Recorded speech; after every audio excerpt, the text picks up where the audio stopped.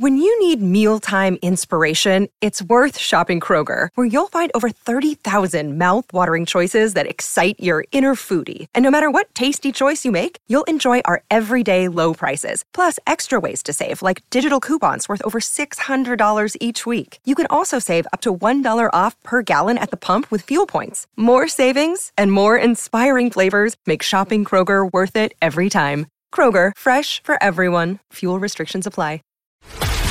This is a News.com news flash.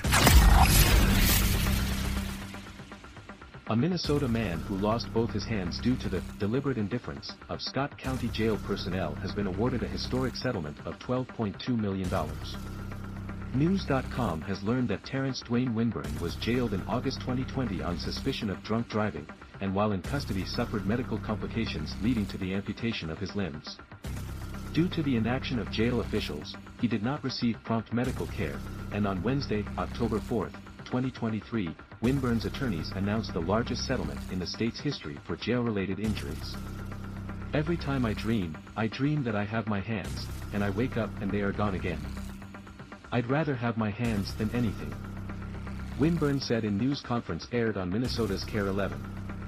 According to the lawsuit his Robbins Kaplan LLC attorneys filed on Winburn's behalf in 2022, he was arrested in Minneapolis suburb Shakopee in the early hours of August 27, 2020, with a blood alcohol level, BAC, of 0.13%. The AP reports that later that morning his BAC had returned to zero and he started vomiting. During a jail check for COVID-19 by a nurse, Winburn could not stand. The nurse noted his right hand was extremely swollen and he seemed confused. In a later check, she was unable to measure his blood oxygen levels. But she did not get him to emergency care. Winburn's attorneys said the nurse failed to heed the many obvious warning signs of Mr. Winburn's deteriorating condition and chose not to provide vital medical care in the critical hours while he was at the Scott County Jail, according to KARE 11. Winburn's condition worsened, and on the evening of August 28 the corrections officer drove him to a hospital, according to the AP. Winburn had been held in jail for 39 hours. Winburn was then rushed to a larger Minneapolis hospital. Winburn was hospitalized for 122 days, 59 on a ventilator, the Minneapolis Star-Tribune reports. Winburn's hands and part of his forearm were amputated due to flesh-eating bacteria, necrotizing fasciitis. He suffered organ failure and a stroke, and racked up more than $2 million in medical bills. Attorney Katie Bennett, who represented Winburn, described the state's inaction as inhuman and offensive on every level. That deliberate indifference allowed a bacterial infection to run rampant within his body, leading to a heart attack. And a host of other devastating and permanent injuries, Bennett said. Jail videos that could have acted as evidence in the case were not available as they had been destroyed after 90 days. Despite knowing that Winburn's injuries could lead to litigation, officials took no action to preserve those videos. To destroy the best evidence of the abhorrent conduct demonstrates the need for the ask for sanctions and the size of this settlement, Bennett said. Scott County personnel did not report the case to the State Department of Corrections within 10 days as required by law.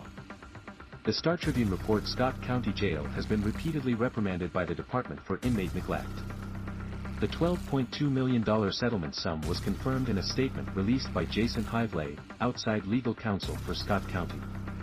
The county and MCIT are hopeful the resolution of this matter will help provide Mr. Winburn with the medical care and quality of life assistance he needs, Hively said. Hively said Scott County and its insurer, the Minnesota Counties Intergovernmental Trust, agreed to the settlement in exchange for dismissal of the lawsuit and a release from his claims.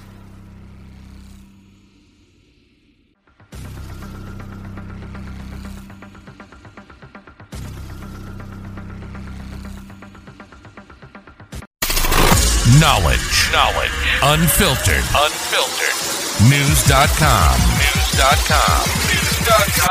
News.